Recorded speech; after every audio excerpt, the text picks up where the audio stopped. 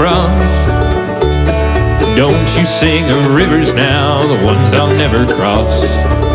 And if I sing along... The Kitchen Dwellers are a bluegrass band based out of Bozeman, Montana. The quartet are all fans of the great outdoors and incorporate those themes in the lyrics of their songs.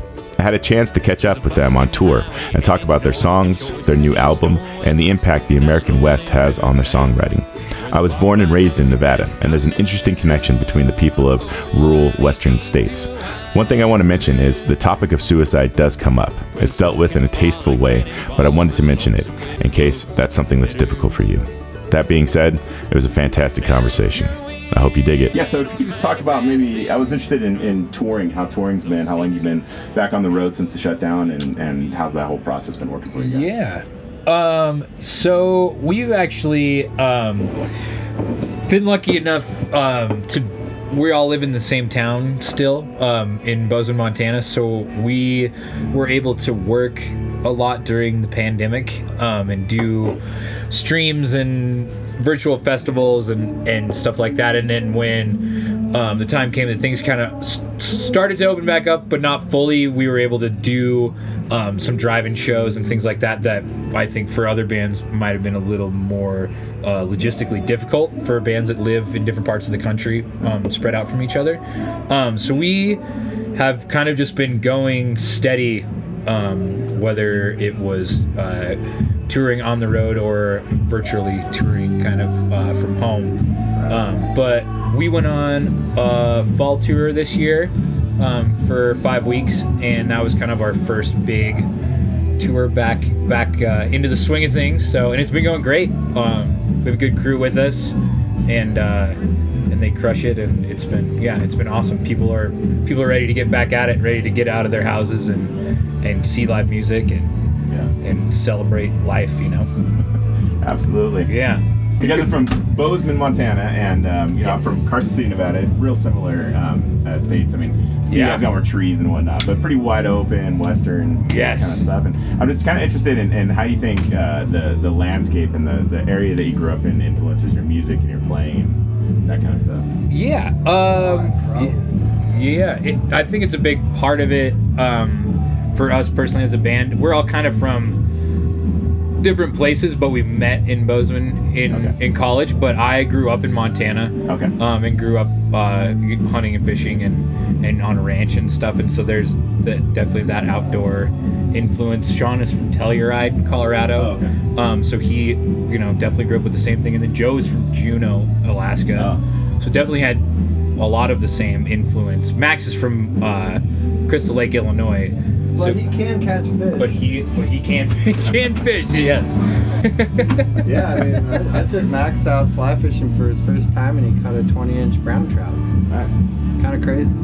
Yeah, I think once Max got to Montana and settled into the outdoor lifestyle, and was probably been outside maybe more than all of us. Yeah, actually, well, and Max grew up skiing a ton. Max is a super good skier, so he has that. He was a river guide in Colorado. Yeah, he was a river guide in Colorado in college, and so yeah, he actually definitely has that outdoor influence, just maybe in a little bit different capacity than the rest of us. Yeah, I would say for me, and it wasn't always this way in how I, it depends on how I'm living my life. But right now,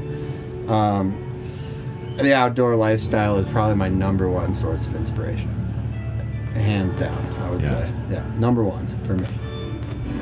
And a lot of our music definitely reflects that. A lot of it is stories and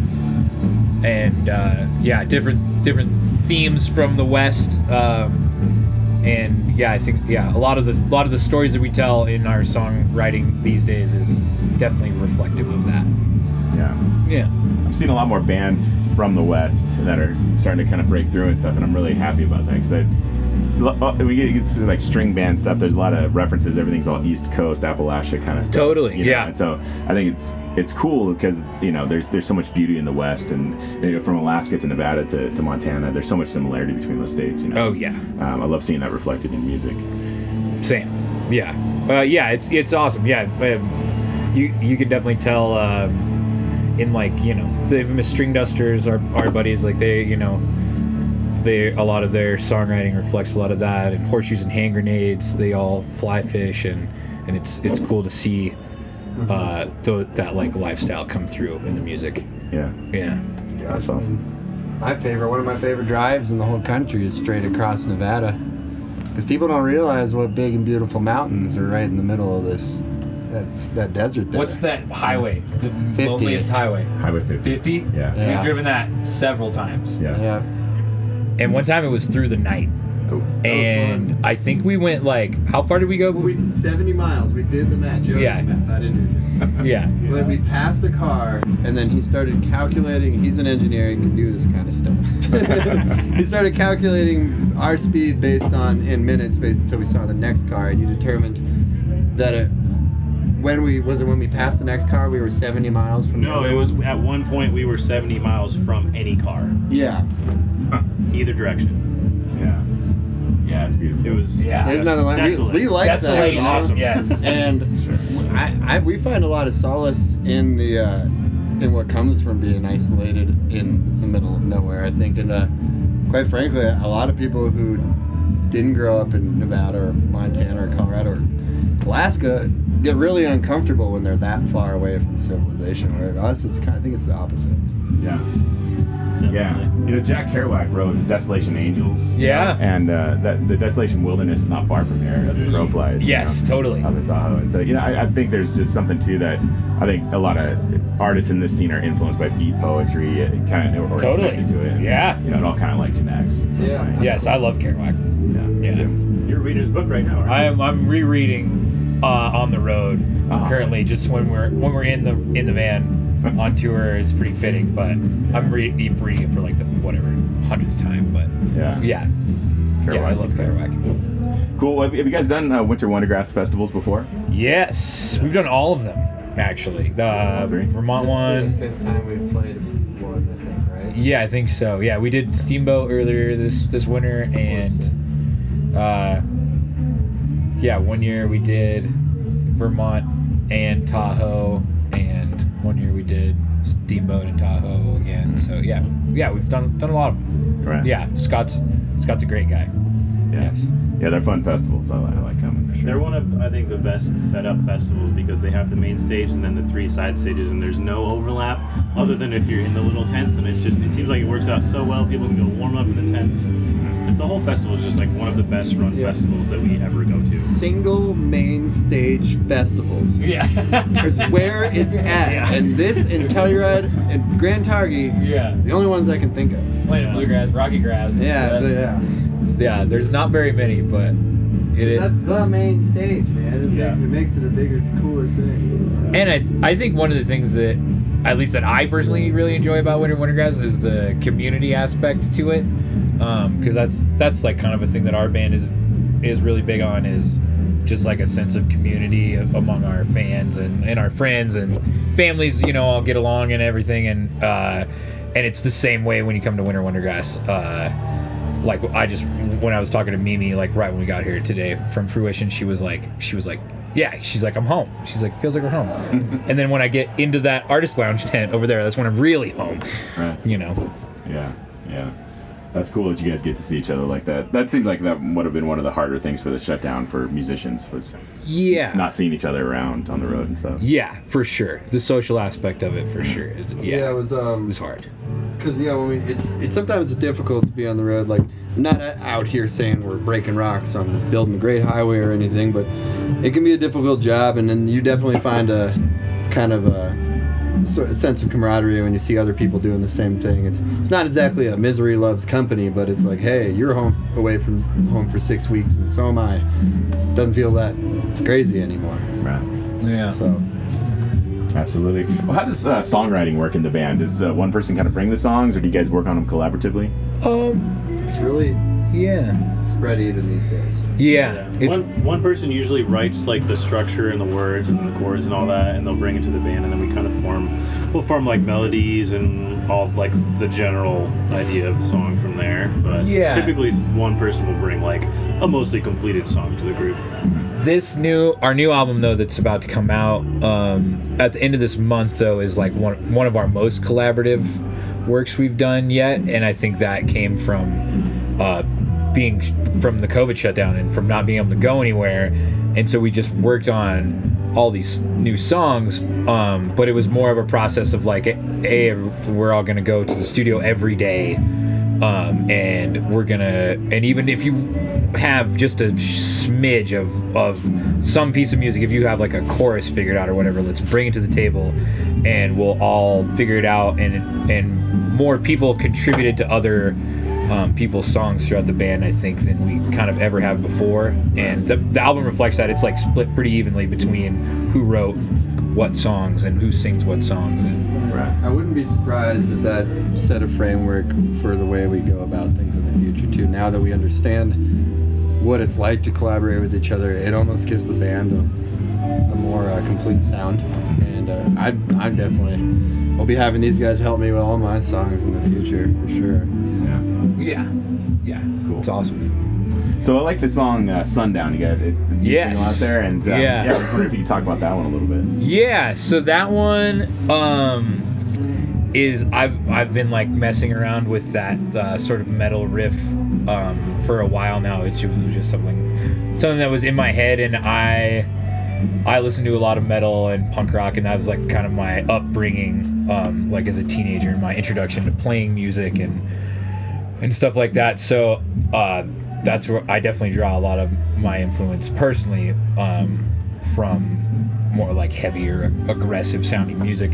But so that one came from, I wrote it kind of in the peak of quarantine, where nobody was leaving their house or even like, going, just outside to the park or anything, like everyone was just kind of sitting there, and it's mostly it's just kind of about like the elasticity of time when you're confined to a space. Physically, your mind kind of takes off, or at least mine did, for a good while. And so that was kind of where I got a lot of the lyricism from that. It was initially, when we brought it to the table, it was called Time Undone, which is still a line in there, but we decided Sundown was a little more fitting. So yeah, but I love it. It's so much fun to play. It's a cool riff. Yeah. I'm glad it's out there. It's gonna be on the new album. It's iconic of your writing style. Yes, for sure. Yeah, for sure. Well, I also like the song "Wise River." Actually, before we go, I meant to follow up on that last thing though. You metal and punk and stuff. What sort of bands were you into that influenced your playing? A lot. Like when I first got started playing music, I played drums first for a long time. And so I kind of like the old school punk, like Bad Religion and Rancid and NoFX, all those like kind of old school punk bands from the 90s was kind of like my introduction to that. But then also after that came like Tool and Metallica, and nowadays I listen to anything, Meshuggah, the Faceless, any sort of like hardcore metal or anything like that too. Right. But definitely a wide spectrum of music for sure. Cool. Yeah, I'm from that same school too. 90s nice. punk, Yeah, punk bands. And grunge too. I love grunge. Yeah. Leftover Crack. Yeah, that was the Swain likes Leftover Crack. Yeah. All the hardcore. Yeah. It doesn't really get much gnarlier than Leftover Crack. Yeah, if you get any gnarlier, you're a metal band immediately. Yeah. It's like metal, but it's political and it's punk riff, and it screams it. We're super talented. Yeah. Leftover Crack. Yes. And a great band name as well. Yeah. Probably not mentioned in any interviews. Like you guys. If you're out there listening, boys. Yeah, right. First mentioned in Americana podcast. Yes. All right, well, I like the song "Wise River," which has more of a bluegrass kind of feel to it, and I was wondering if you could maybe chat about that one too. Yeah, I wrote "Wise River" in the summer of 2018, at least its original form. It came about after it's a friend of mine, or a friend of all of ours, a good friend of ours, Brad. He's known in our circle because he comes to the shows wearing a NASA suit. Spacesuit.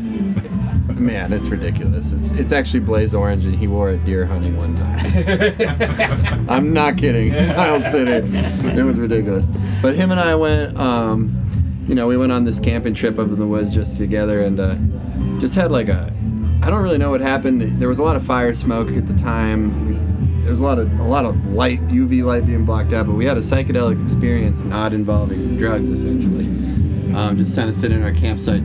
Couldn't really figure out what happened to us. We entered like a vortex, but basically after I left these mountains, I kind of started looking into the history of the area and this whole like crazy juxtaposition about, you know, it was once a really prosperous mining community, this town Wise River, and it all dried up, and it didn't last very long for them. They were supposed to mine it for hundreds of years, and the capital of Montana was supposed to be right there, and none of that worked out for them. So all throughout this mountain range is just full of ghost towns, and it's just got this weird vibe. But in the 20th century, the beef industries and the fly fishing tourism industry kind of came back to the Big Hole Valley, and like a phoenix from the ashes, it is now a very visited part of Montana, and that juxtaposition just kind of always stuck with me. And the weird thing in Montana, in a place that's currently booming with population and new influx of people, you can still always drive up some old road and find an abandoned place where somebody used to live. It doesn't anymore. So even with everything changing, it's still interesting to see that. And the song really just deals with my observation of this weird melancholy that exists in this place, and the people who were there before and the people who have come in, and basically this life they try to create in what most would consider a very random spot on the globe. You know, it's a confluence of two rivers that don't have enough water in them anymore. But it means something to us, and there's a weird energy there. You know, it's kind of like a special place, man. Yeah. I hadn't really spent a lot of time there until we filmed that video, and it was definitely stuck with me in a unique way. Yeah, it's you know, it can be all things. It can be, you can have it to yourself, or you can share it with most of Butte and their ATVs on a good weekend, and that's pretty rowdy. Yeah. Or you can go up there and feel like you're sharing it with this strange energy that I cannot explain to this day what we felt that day. You know, it's a drugless trip, man, and that hasn't happened to me very much in life, but it did up there. It prompted me into writing a song about just my observation and the weirdness of the area. Yeah. That's awesome. That's cool. That's a good story. All right. Well, the other one too is Stand at Ease that's out there, and all right, that's perfect. Yes, that's Joe. All three. Yeah, we planned this out. We're professionals. Yeah. So that song came about. That was a COVID song to sort of. I had the main chorus part after Jeff Austin died in I think 2019, and I just kind of sat on it for a while, sang it in my head all the time, and then once COVID happened, it sort of became its own thing and evolved from really just being about Jeff to like general mental health and other artists and Mac Miller.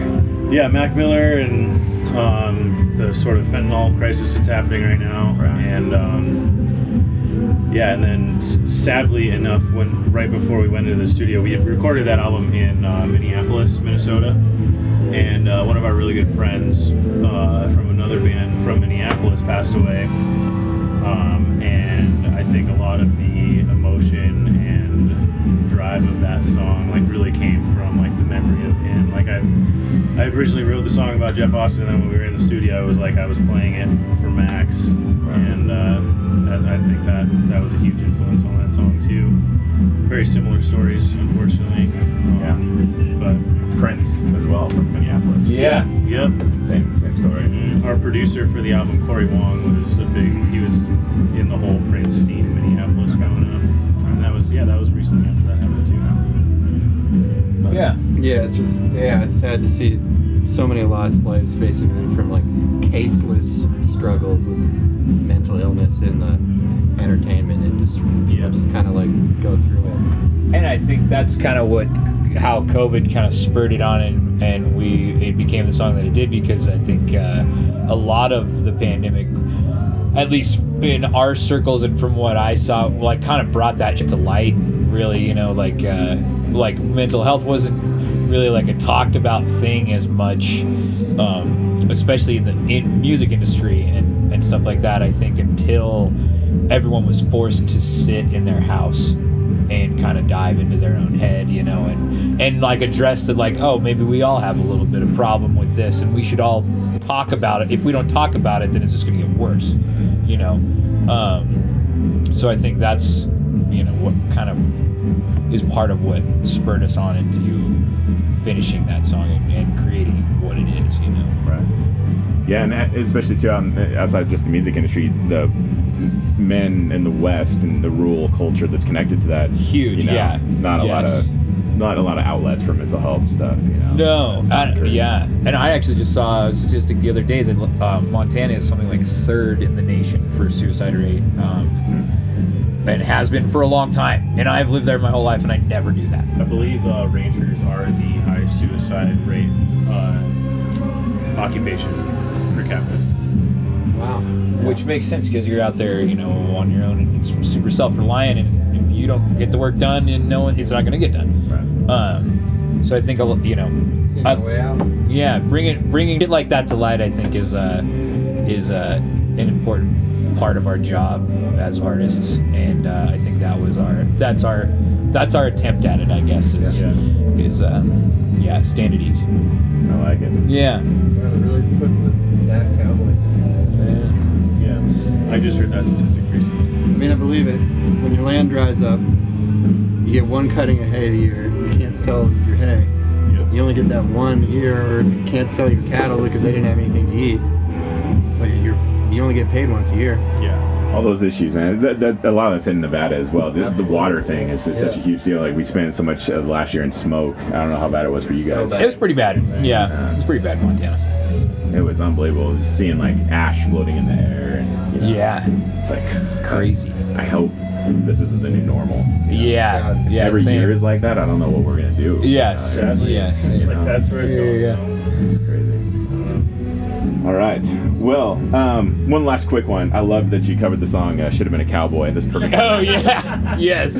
I was getting my stuff. I came and took some pictures of you guys. I was getting my stuff, and you busted into. I was sitting in the back tent, just singing along with the whole thing. Yeah. It's a fantastic song. Where'd that one come from? So that one came from. We have this thing that we do every year at a place called Pine Creek Lodge in Montana.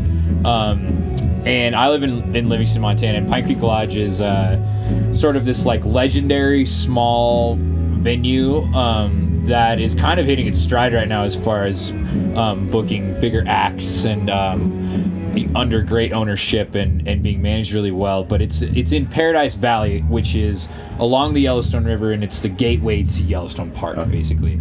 And it's like 10 minutes from my house.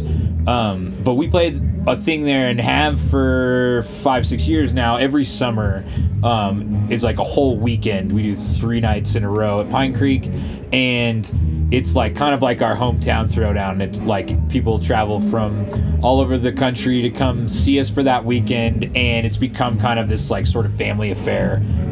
That's an awesome time. And it's like one of those things that you do and you like carry it with you through the rest of the year. Like it, gets you through all the for the rest of the year. It's like, it's one of those weekends. It's really awesome. But so the recent thing in the past couple of years is our friends and our fans will come up with themes to Pine Creek to each night, Friday, Saturday, Sunday, and they're all different themes. And so what we've started to do in recent years, like past 2 or 3 years, is sort of lean into these themes but not announce any of that and not tell anyone. And so we'll just show up if they're like tonight's cowboy themed night, for example. We'll all show up in cowboy hats and boots and belt buckles and then play a set list that's representative of that.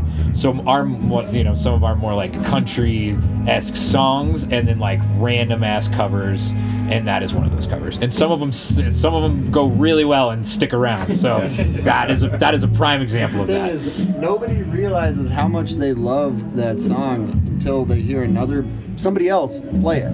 Right. Like when you say Toby Keith out loud, like Toby Keith, like it's not even fun to say, let alone think about listening to his music, and then you play that song and you're like, that is an absolute banger of a song. Yeah, I wrote that song. Yeah, yes. We played it at Blue Ox this last summer, and Andy Thorne, our homie from Leftover Sam, was sitting backstage, and he was like, should have been a cowboy. He's like, I love that song. And we kind of laughed. He's like, no, I mean, I legitimately love that song. definitely become a festival set song for us. Yes, and talks about California, and so it's fitting of the scenery today. Yeah. Whiskey, women, and gold. Yes, sir. All right. Well, do you guys have any thing you want to plug? You got an album coming out. You're gonna be touring and stuff. What's going on as far as all that stuff goes? So our new album is called Wise River. It was produced by Corey Wong from Wolfpack. It'll be out April 29th, which is the first day of our spring tour. And we're going to tour for 5 weeks through the South and the East Coast and the Midwest.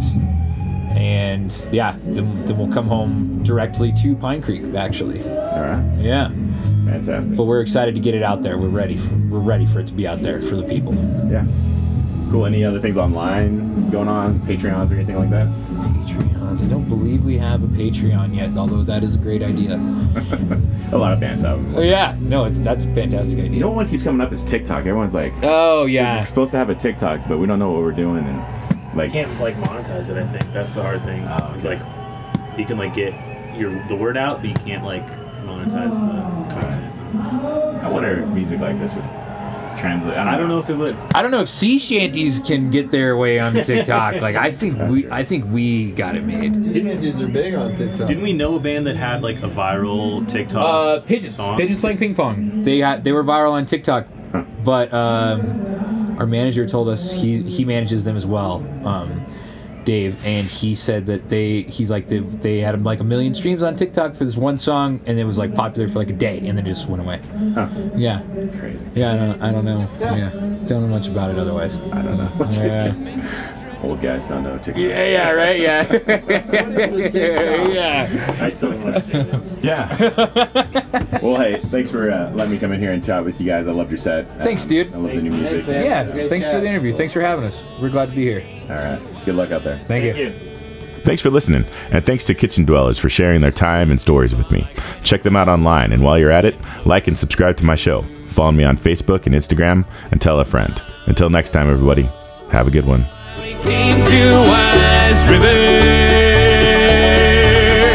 where the snow can fall like cannonballs and that lonesome wind blows bitter. Where the snow can fall like cannonballs, that lonesome wind blows bitter.